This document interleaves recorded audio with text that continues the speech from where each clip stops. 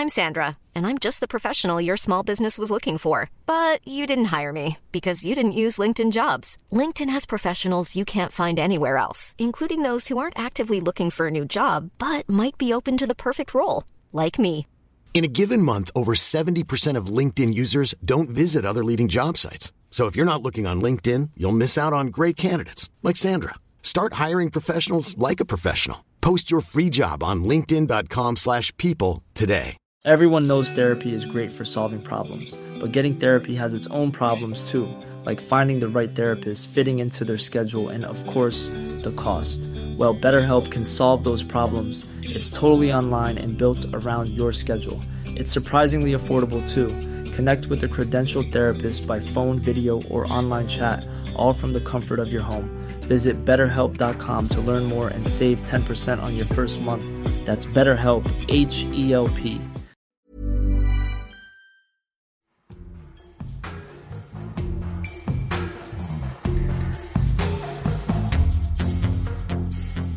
Hello and welcome to the programme, which this week is part of the Conversations with Translators sub-series from the Hedgehog and the Fox podcast. A few weeks ago, I put up an interview with Anne O'Neill Henry about her book Mastering the Marketplace, which examines the dawn of the era of the bestseller in 19th century France.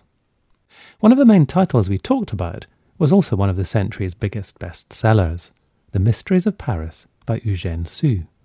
This book, published in 150 instalments in the early 1840s, was such a hit that people would queue up for the latest episode. Public readings were held, and it spawned a whole subgenre of mysteries of novels. It was, says critic Peter Brooks, a breathless and lurid tale, and in France, reading it became a truly national experience. But by the 20th century, in the English-speaking world, the book was virtually unread, barely known. There was no good translation of it, and at well over 1,000 pages, it probably daunted publishers and translators alike. Then, in 2015, Penguin Classics put out a brand new translation by Carolyn Betensky and Jonathan Loesberg. So after our conversation with Anne O'Neill Henry, I was curious to find out more about the experience of producing this translation. The book is full of underworld slang that even the French readers in the 1840s needed to have explained. How did Carolyn and Jonathan cope with that? And with the book's length? And how did they coordinate their work as a joint effort on such a leviathan? In this interview, I put these questions to one of the pair of translators, Jonathan Loesberg, who is Professor Emeritus in the Department of Literature at the American University in Washington, D.C. When I spoke to Jonathan, I began by suggesting that translating Eugène Sue seems to contrast with other items on his CV, such as his interest in Victorian prose writers such as Mill and Newman, and his work on recent French theory.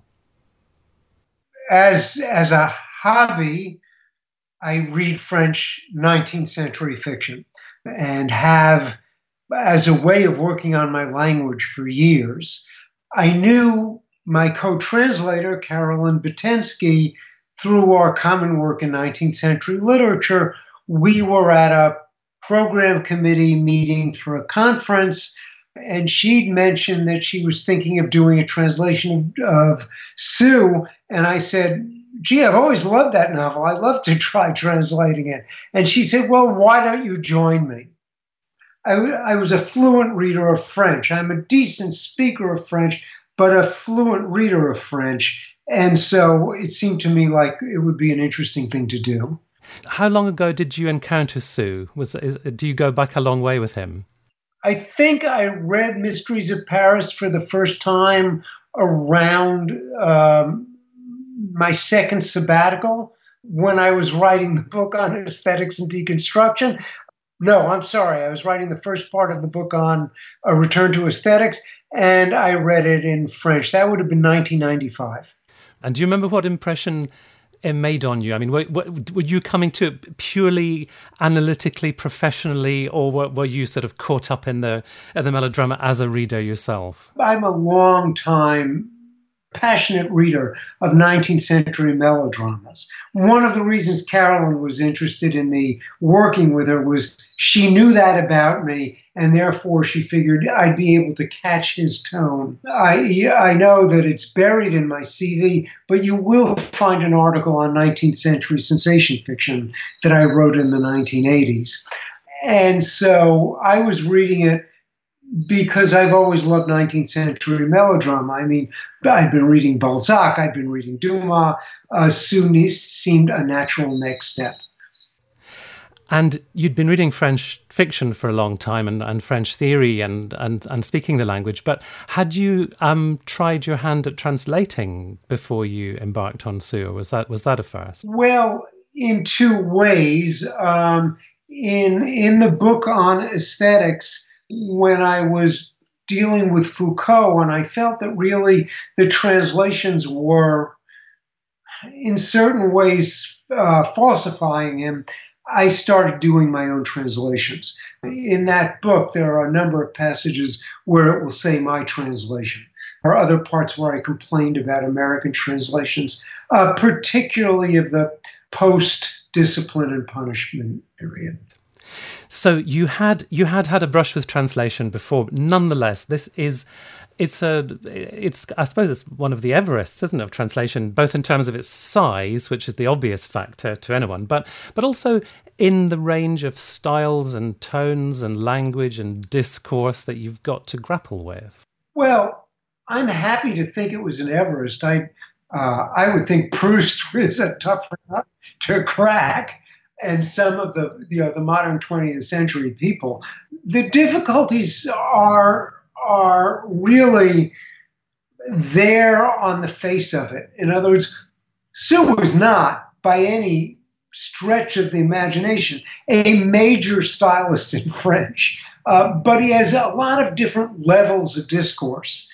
The criminal slang, but also the various ways he has his middle class and lower middle class characters speak, and sometimes in broadly comic scenes that you do have to catch.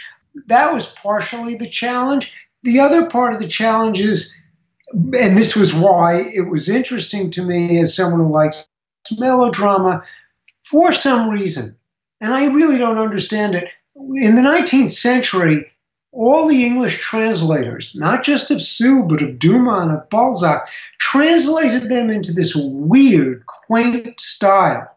And I wanted to get him out of that and into something that sounded like at least 19th century melodramatic literature. So that was something that took some work too.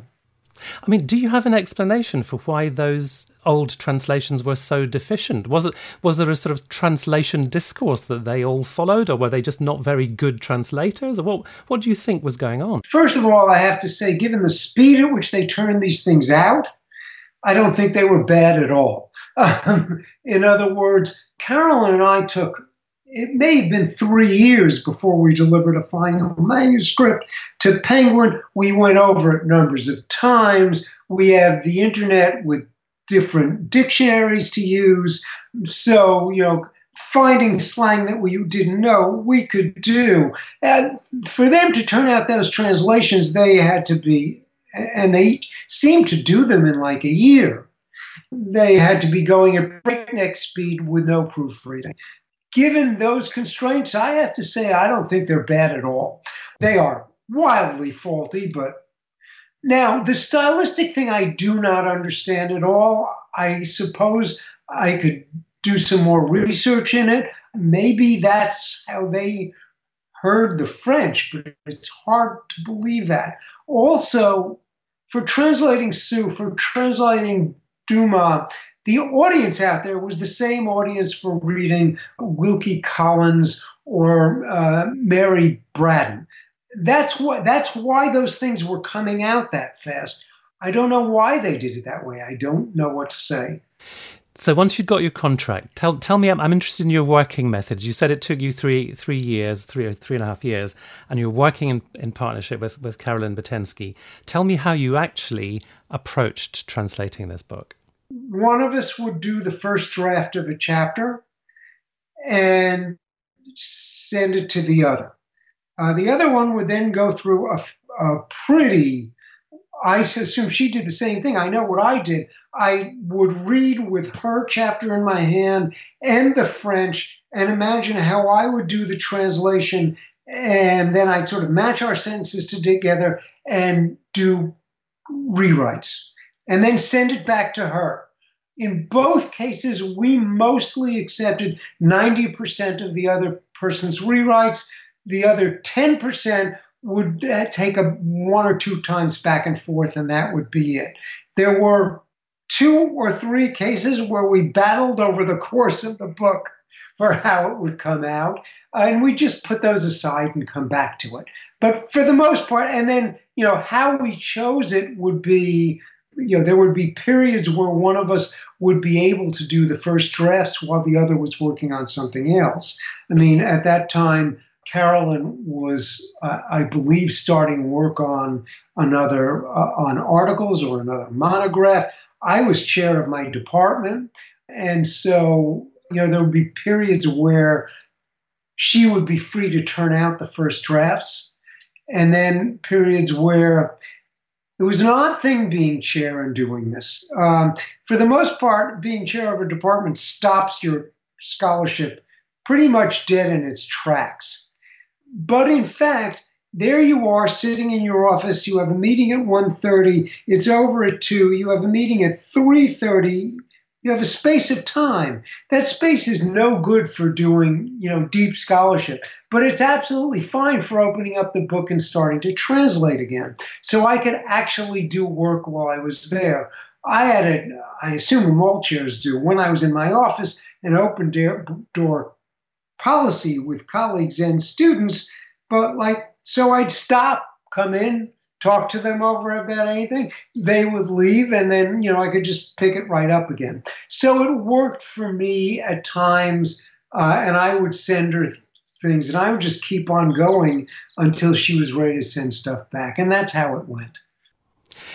Tell me, Jonathan, did you have policy discussions before you began? You clearly must have done about things like how you're going to handle nicknames, but was there a long list or a short list of things that you had to sort of agree as ground rules before you began?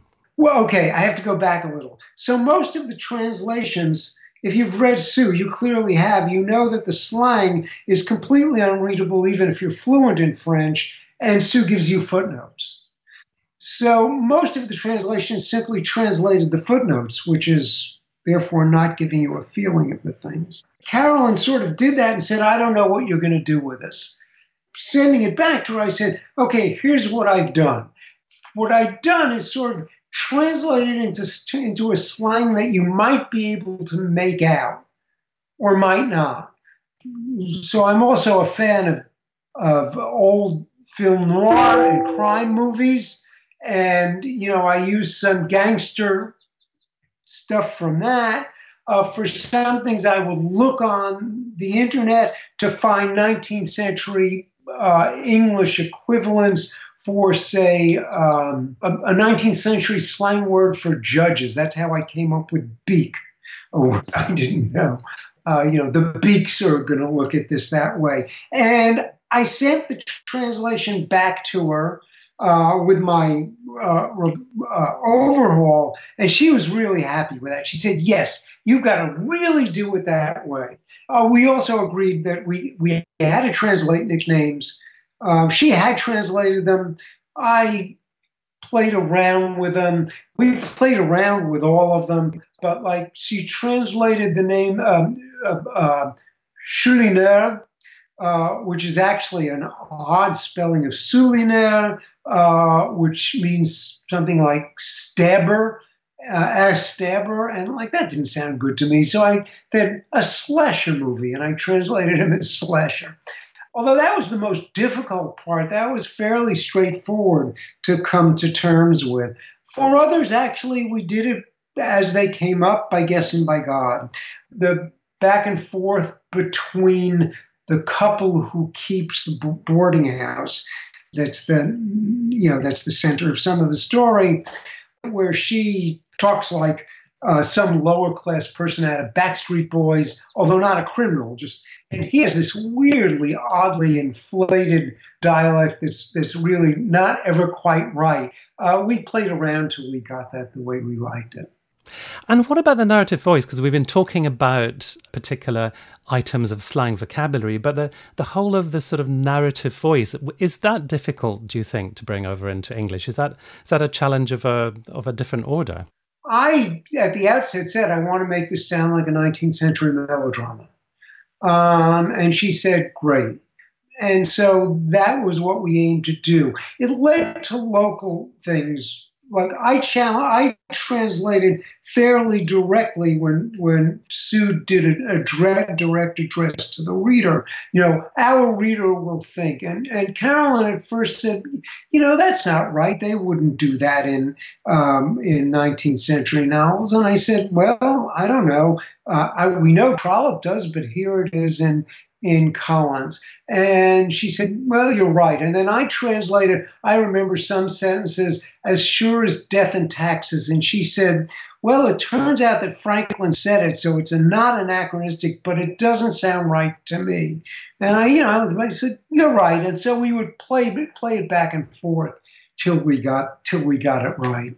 It's really a lot of those things, a lot of translation, once you've got your goal in mind, isn't in fact overall theory. It's how are we going to make this sentence and this paragraph capture this tone for that goal.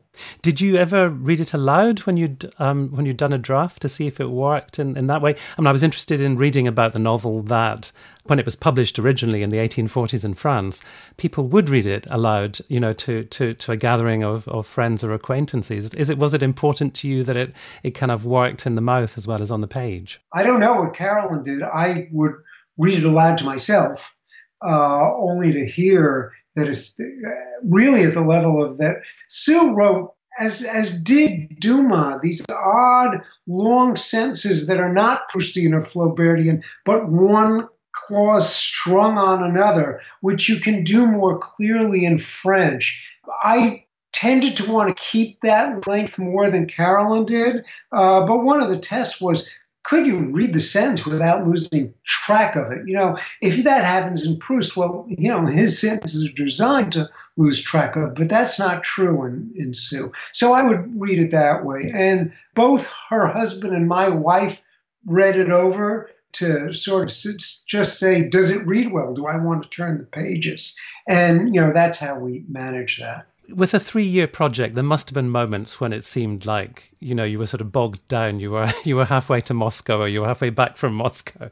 Were there times when you thought, we're never going to actually get to the end of this? Or did you have a regular quota of output and you kept it up through 3 years? Well, I didn't do a regular quota, but man, I just felt I could turn out, when I was on summer break, quite easily a chapter a day, reread it, and send it to Carolyn.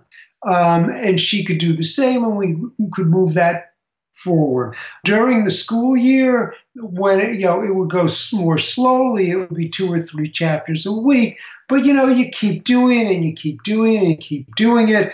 With a book that long and 2 of us at it, what was harder was keeping track of the various drafts so that we had a clean final that we both agreed on.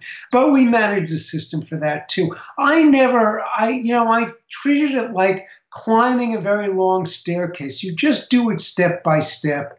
And, eventually you come to the other end. Now, I should say that 3 years, so I think we did a draft that we were ready to start working with in 2 years. And the next year was going over it again, going over footnotes, going over other things before we finally sent a final draft to the press.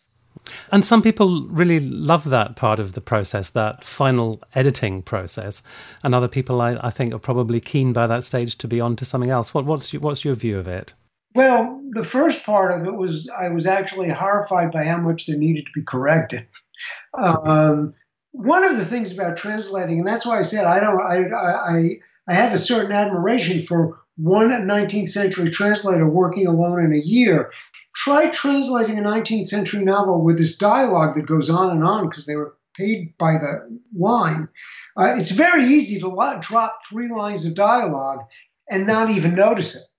And one of us would pick up what the other had missed. But then I would, look while reading the next thing through, which I did again, with the book next to me, and then again without it just to see that it read. And when I did it with the book next to me, I would look at 19th century French translations and be aghast that they had dropped a couple of lines and said, what are they thinking? And then I realized how it happened. The other thing was, I can't tell you how many times I would read a line and say, I really just don't understand the line of narrative through this paragraph or that dialogue interchange. It just doesn't seem quite right. And I look back at the original, I would say, this phrase, we haven't quite gotten it yet. And so go back again. So that we both thought we had a pretty finished product, and we both thought we didn't. That part was still of importance to me. Then, the last part is the same thing when you're an author of a book. You get the copy edited stuff back. You're dealing with this thing or that thing. I don't mind it. In fact, I'm grateful for good copy editing. But the work of it is, over here you said this, and here 100 pages later you have said this. I'm ecstatic for people to catch that, but it's a different kind of project at that point.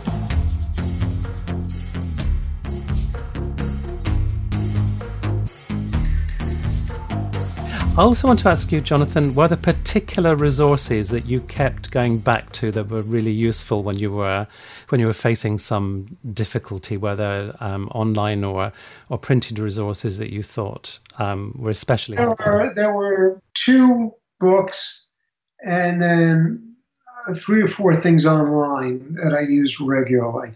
One was a Petit Robert, so I could do I could have what I think of as a translation from concept to concept in my head and so when I translated the English, I wasn't translating one literal word and another, I was translating the meaning. But you get translations that sound very weird that way, nevertheless. So the next thing was, I had a massive Random House French-English translation. That was okay. There was an online translation, 2 online translation series that I'd never used in isolation, but they would give you colloquial things. And then there's an online slang translator called, I assume after Petit Robert, it's called Bob. That's very good for slang that's still contemporary. There are then, there's a thing called Lexilogos, which has a whole list of 19th century dictionaries, plus some things like Vautrin's translation of criminal slang. And I used that, and then I would just start doing searches for one after another for some things until I found out, particularly with the slang, until I found out how you got to that slang. Because sometimes that would help me with the translation. I could invent English slang that sounded like slang and captured the metaphor that was the original basis of the French. And of course, often it's in the nature of the slang for the etymology to be unclear, isn't it? So sometimes you're left with a choice of interpretations. It's not absolutely pinned down where something actually comes from, what it's related to. No, that's right. You had alternatives to guess from. And in any case, it would always be a translation because the slang words together might suggest why they were thinking about that. But really only, so you just think about American or any slang, why is a judge a beak? I assume once you say beak, it's because it's someone like constantly pecking at you to get information. But that's an interpretive guess. Tell me, how did your view of Sue change, if at all, as you worked through the book? Because even if you'd read it a couple of times or more before you began, having that sort of intimate detail of every acquaintance with every line, that I think that changes a relationship with an author, doesn't it? Well, this happened very early on for me. As you translate sentence to sentence in chapters, you suddenly see him putting things in there that are not going to come up hundreds of pages later, and you realize, man, he really was thinking about putting together a narrative. You also see his slip-ups. He puts in a character that he wants to come back to. When he comes back to them, he forgot the exact chronology in which they came in, and you realize they couldn't have predicted that they were going to use him that way. But you realize that parts of the novel he really was not, even though it was coming out day by day, writing it just as it came up. The kind of narrative construction, I'm not going to claim that this is as carefully put together as a thriller written where the end is known, but you can see that he had a very good idea of where he was going and he knew from the beginning who Rodolphe was in relationship to Songbird. That is clear almost from the third chapter.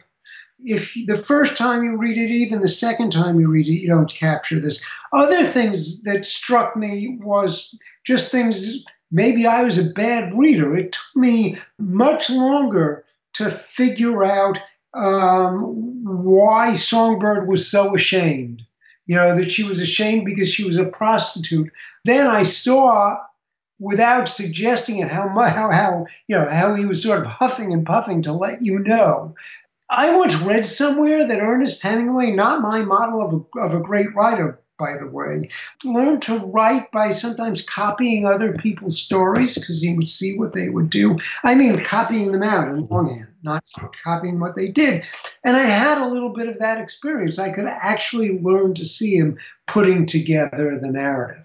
So does that mean your estimation of him went up? I used to think he liked Dumas. Dumas is actually sort of a sloppy narrativist.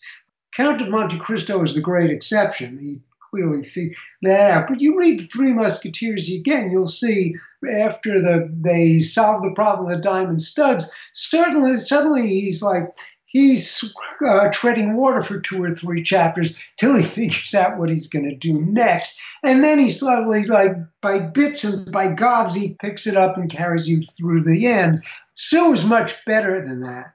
And yes, I had always experienced him as a page turner, but I was impressed by how well he kept sometimes numbers of balls in the air without ending anything until really very far into it. I was impressed by that. I could also see more clearly when he dropped balls. I mean, you'll see footnotes where he said, Sue over here says X, and he's clearly forgotten over here his chronology. I don't know how he kept it up sometimes. You say in your introduction, it's the most important work of 19th century French fiction that is virtually unread in English. Do you have the sense, now that it's been out 2 or 3 years, that it's beginning to gain a foothold, that people are beginning to find their way to it, and that picture is beginning to change? Well, there are 2 parts of it. We knew, and it was part of why Penguin accepted it, that there were people who teach French literature out there that wanted a translation. I quite honestly have to say, I don't know how you would teach it in a class. It's too long, and now I'll say something bad about Sue, and its length doesn't reward close reading so that you would want to give it what you would have to, 6 weeks of a class. As I can give War and Peace 6 weeks of my class, but Sue deserves a couple of weeks, but he's 1,300 pages, So I don't know how they do it. I assume they do excerpts or some form of, I once talked to a colleague who had them, read a novel all through a semester, bit by bit or something like that. But we knew they wanted to do that. The second part is, the book has been selling. It's not making either Carol or I rich, but it's clearly selling, and it's getting online reviews, and it got reviewed when it appeared in the Washington Post, in the Philadelphia Inquirer. The foreword was in the New York Review of Books. there was a review in the Times Literary Supplement, I would have been ecstatic to have my academic books reviewed like that. So more people know it exists, yes. I was talking to Jonathan Loesberg about his translation of The Mysteries of Paris, which he co-produced with Carolyn Bertensky. It's published by Penguin Classics, and you can find out more about it on their website. If you've enjoyed this programme, do visit thehedgehogandthefox.com for other interviews in the series. You can subscribe to the programme wherever you get your podcasts, catch up on any interviews you've missed, and even leave a review. Until next time, thank you very much for listening, and goodbye.